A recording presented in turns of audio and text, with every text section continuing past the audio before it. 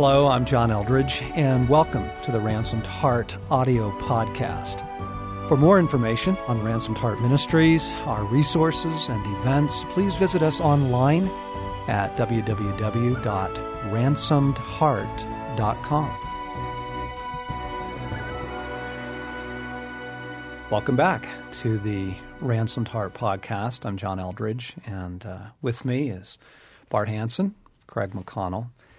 We were talking offline recently about all the economic stuff that's been going on and watching our savings and retirement accounts and getting hammered by the stock market, as I'm sure everyone has been kind of reeling at some level, obviously some more than others. But we just thought, let's talk about that.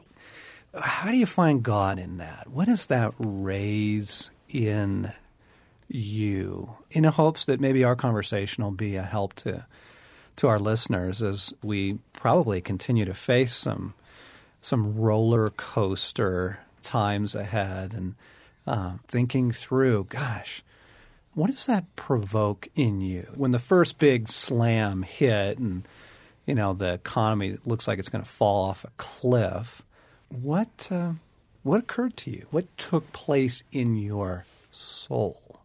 Yeah, John, for me, this whole thing has played through many cycles in my life. And I've been on top, I've been on bottom, and on top again, and on bottom again.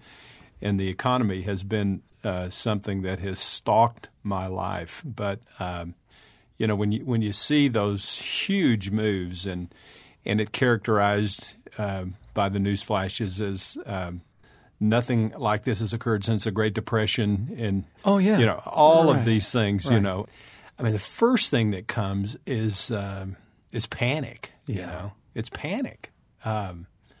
You immediately go to, okay, I'm losing everything. So what does life look like for me? And then the whole speculation thing just takes over. Okay. Panic. Yeah. Speculation. Right. Craig? Panic. Speculation. You know what? It's, I go back to Bart's story when you had that hard landing, Bart, and you're just pounding on the instrument panel, you know, self-contempt, I'm a failure, shame, you know, you reap what you sow, and it's Judgment Day. Exposure, thinking back to great-grandma's house and seeing cans of peaches in the bathroom cupboard and thinking I better start stowing things away. Yeah, all of that. I mean, it's going to be worldwide depression, and I'm going into it in a bad place. This is what's going on internally. Oh, yeah. Yeah, while this is going on. My first internal reaction was panic. Where are my retirement funds? I don't even think I know. I mean, I just, you know, I put them in a 401 whatever, and, you know, I just kind of hope that they do what they're supposed to be doing. And then what was so interesting is the scrambling. Okay, so phase two, there's the initial fear or self-reproach, self-contempt, the various things we go through, right? Then there's what's the next level? Where does that take you? I'm assuming before it takes you to God, right? What was the temptation? What has been the temptation? Well, the temptation is I've got to do something. I've got to do something right now. Yeah. I've got to move into this. I've got to react this way. I've got to go do this research and then move, because if I don't, I'm going to perish. Yeah. Scramble. Yeah. You had it better than me. I had no idea what to do, where to do it, how to do it, who to call to get it done. It was like someone just pushed me off a cliff. There's nothing I can do. Yeah, yeah. Okay, so scramble, paralysis. trying to walk with God, kind of the first thing I go to is a form of scrambling, but it looks spiritual in the sense of, Jesus, what do I do? Am I supposed to move my you sell, get out, bail, pull, eject? What, is this time to, hit the button? And what was just so beautiful was I asked Christ that several times, kind of in the first really big weeks of as this was plunging and all was going on, and every time his answer was just a very simple no. And I'm like, that's it? You don't have any further counsel, guidance, instruction for me? And I just knew that it was almost like, John, we're not going to have this conversation right now because the mode you're in or the reason that you're asking is panic, scramble, kind of the typical, it's probably a pretty typical male thing, but it's certainly deep in my brokenness, sin, approach to life is get on top of it. Get on top of it, And I just felt like Christ was saying, I'm not going to let you do that. No. Okay, so panic was the first level, fear, uncertainty, worry, all that stuff, self-contempt. Second level is some level of scrambling or paralysis what again. Do I do? Yeah, Deeper fear. Yeah. Deeper. I don't even know what to do. Run. Then what? Where has this taken you in the weeks and month that this has been going on now?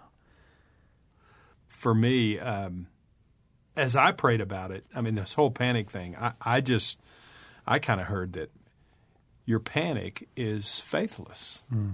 And that I think once that you kind of move past being gripped by the fear and the panic and all of that, then and begin to ask God, what is this about? He took me through a lot of my story, and where I think I've struggled with this early in my Christian life. And I think what's different today is he just gave me a peace, Psalm 94:19 says that when anxiety was great within me, your consolation brought joy to my soul. That verse really does, I think, characterize a little bit more about what my life is, even though, my first impulse is to go to the speculation, to the panic, and to scramble to see what I need to do to save myself and what I think I've accumulated and what security I think that's going to bring me. But, it kind of brought me to the fact that who is it that we serve? Do we serve God, or do we serve the idol that has dominated my life? Money and all that does bring. And that really kind of began to draw a line in the sand to me to bring some sanity into, okay, I've been here before. And, what's really funny is I think the time that I was the most anxious in my life not was when the economy was bad, but when I was doing the best.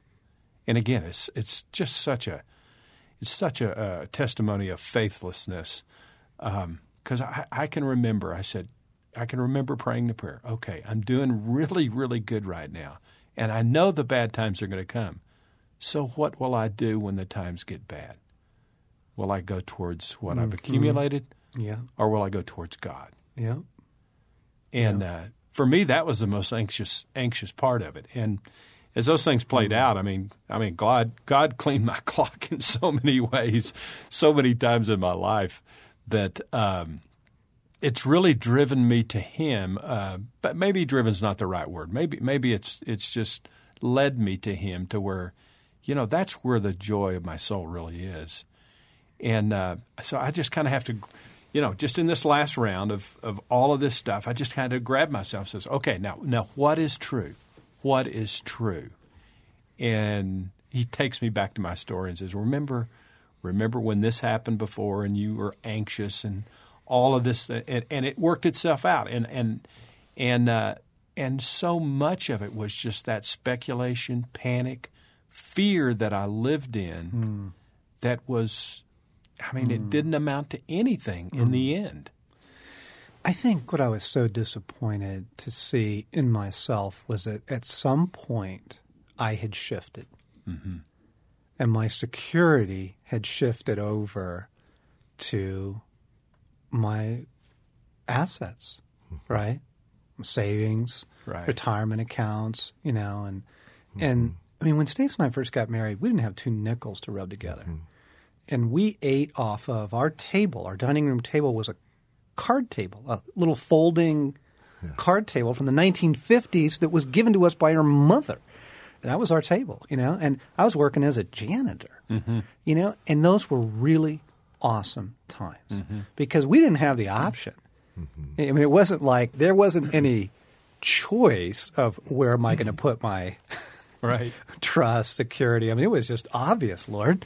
You got to help us with the bills this month. You got to help us with the groceries, and so many sweet things of how are we going to take a vacation? And then somebody would give us a weekend at their cabin or something. And those were such sweet years. And then as time goes by, you get a little older, you make a little money, you put a little bit away, you do the retirement accounts and that kind of thing. And what was so, I don't know what the word is, sort of arresting or shocking or just incredibly sobering to me was, so all this economic crisis hits and what's exposed is I don't live where I used to. Mm-hmm. Something in me had shifted, even despite years of walking with God, years of seeing Him come through, years of being completely content with little, and kind of the joy of that. Even, something in me had shifted, and I just was so exposed. I was just exposed of, wow. I have shifted a lot of my confidence and my security in my future to, I made a little money. I'm doing okay now. I'm not wondering how I'm going to pay the bills anymore. And boom, suddenly that's all exposed. It's nothing to do with God. Yeah. Nothing to do with my hope is in you. Yeah. I think I had 3 or 4 days where I didn't sleep, panicked. The good news was that I really was trying to find God in it. And what was amazing for me is, same story, what an unbeliever I've become in this area. I remember, I think it was in the evening, Christ just showed up in the midst of this and asked me the simple question, Craig, what's changed? And I'm thinking, the economy, my balance sheet, the future. And I heard him ask it again, what's changed about me? I'm still the provider. I'm still the one ultimately you trust in. And he just came in a way that I just felt such an intimacy with him, in a communion with him where he just calmed the storm, invited me into his presence. And I was just so aware of this is where I want to live. And whatever, this sounds spiritual, but whatever brings me to this place I want in my life. I hate that I move away from those places, John. What place? Bart, intimacy, trust, full dependence, knowing he's trustworthy, knowing he's my Father. Right. Craig, I heard you describing about a week ago that you feel closer to God right now in this season of your life than you have in a long time. Yeah. I don't know how I should feel about that. There's a part of me that hates that I have to be desperate to be intimate. Yeah. But it feels true in my life that desperate times and circumstances take me to the intimacy I long for and love. And it just totally flips my view of the desperateness of my situation. Right. What's changed? Meaning, I'm here. Yeah, I've always been here, yeah. Craig. You've always been dependent on me. Yeah, Craig, you've changed. You've shifted. My arms are open, care for you more than the birds and the lilies, and I will provide. I'll care. Yeah. That has never changed. You need me. Yeah, Craig, there's such an innocence about that I long for. I mean, I look back on and see what God's taken me in my journey, and I got out of the building business when it was probably not a good time to do so with God's calling and so forth, and most of my peers went on because they were reloading. That was kind of the cycle that they reloaded and went on to just, they made incredible amounts of money, and I just was not in that. I was out of that cycle anymore. But from what God has given me, the accumulation of things, I think, bleeds that innocence that you were talking about out of us. It does something to a man. I mean, I think wisdom says that we're to be stewards of what God gives us, and we're to be providers, and there's a wisdom in that, and to have a strategy and so forth. But I think the spirit of the age in that, it just sucks our faith out and takes us away from God into ourselves of saying, "You do this, and you'll be okay." Yes. And but that innocence that you just described, that intimacy with God, of being like a kid in his daddy's lap, saying, "Protect me." Boy, that is stolen by so much of this. That's a good description, Bart. Something gets stolen, something gets eroded over time. I was just thinking about that passage, and I think it's in Philippians where he says, I've learned to be content in whatever circumstances I'm in. I've learned to abound, and I've learned to do with very little, right? I can do all things through Christ who strengthens me. That's where that famous passage, it's located in an economic context, right? And what I was so struck by was, one, I've learned. I mean, Paul had to learn this. It didn't just, come. It was all obvious to me. He says, no, I've learned to be content. And as I've thought about, I've learned to be content in the fat times, and I've learned to be content in the lean times. I think it's a whole lot harder to learn to walk with God in the fat times. Yeah. That the false security creeps in, sure has with me, and the subtle shift, right, begins to go to, I'm not wondering right now if I can make the mortgage this month, and it can feel like a security that you've arranged for, and therefore it feels like a security I have to continue to arrange for. And that's where the fall comes, right? That there's the scrambling, there's the fear, and the enemy is just right on it. I'm just thinking of some of our friends. I'm thinking of folks who are doing well and supporters of our ministry, and the fear that comes in and the scrambling of, okay, I have got to do something, versus, Lord, what are you saying? And then God speaks to you, Bart, and he takes you to the Psalms, and he speaks to you, reminds you of, Bart, you've been here before, buddy. Wasn't I there for you? God speaks to you, Craig, and just that simple turn, Lord, what are you saying? As a choice away from scramble, protect. I'm cashing out. I'm buying gold. I'm storing groceries in the basement. I'm moving all of my funds into an offshore account, or just the scrambling. Versus Jesus, what are you saying? What are you saying to me right now in this? Certainly, Lord, what does this expose in me? Right. But also, in addition to that, and what are you saying, Lord? What's your word to me? Yeah. Thanks for listening to this week's podcast. We hope you loved it. We love getting your feedback as well. If you're enjoying these podcasts and would like to leave us a comment, please visit the iTunes store and do so. And by the way, all of our audio resources are now available for purchase through the iTunes store. You can find our resources and our other podcasts by searching for either Ransomed Heart or John Eldredge on the iTunes store.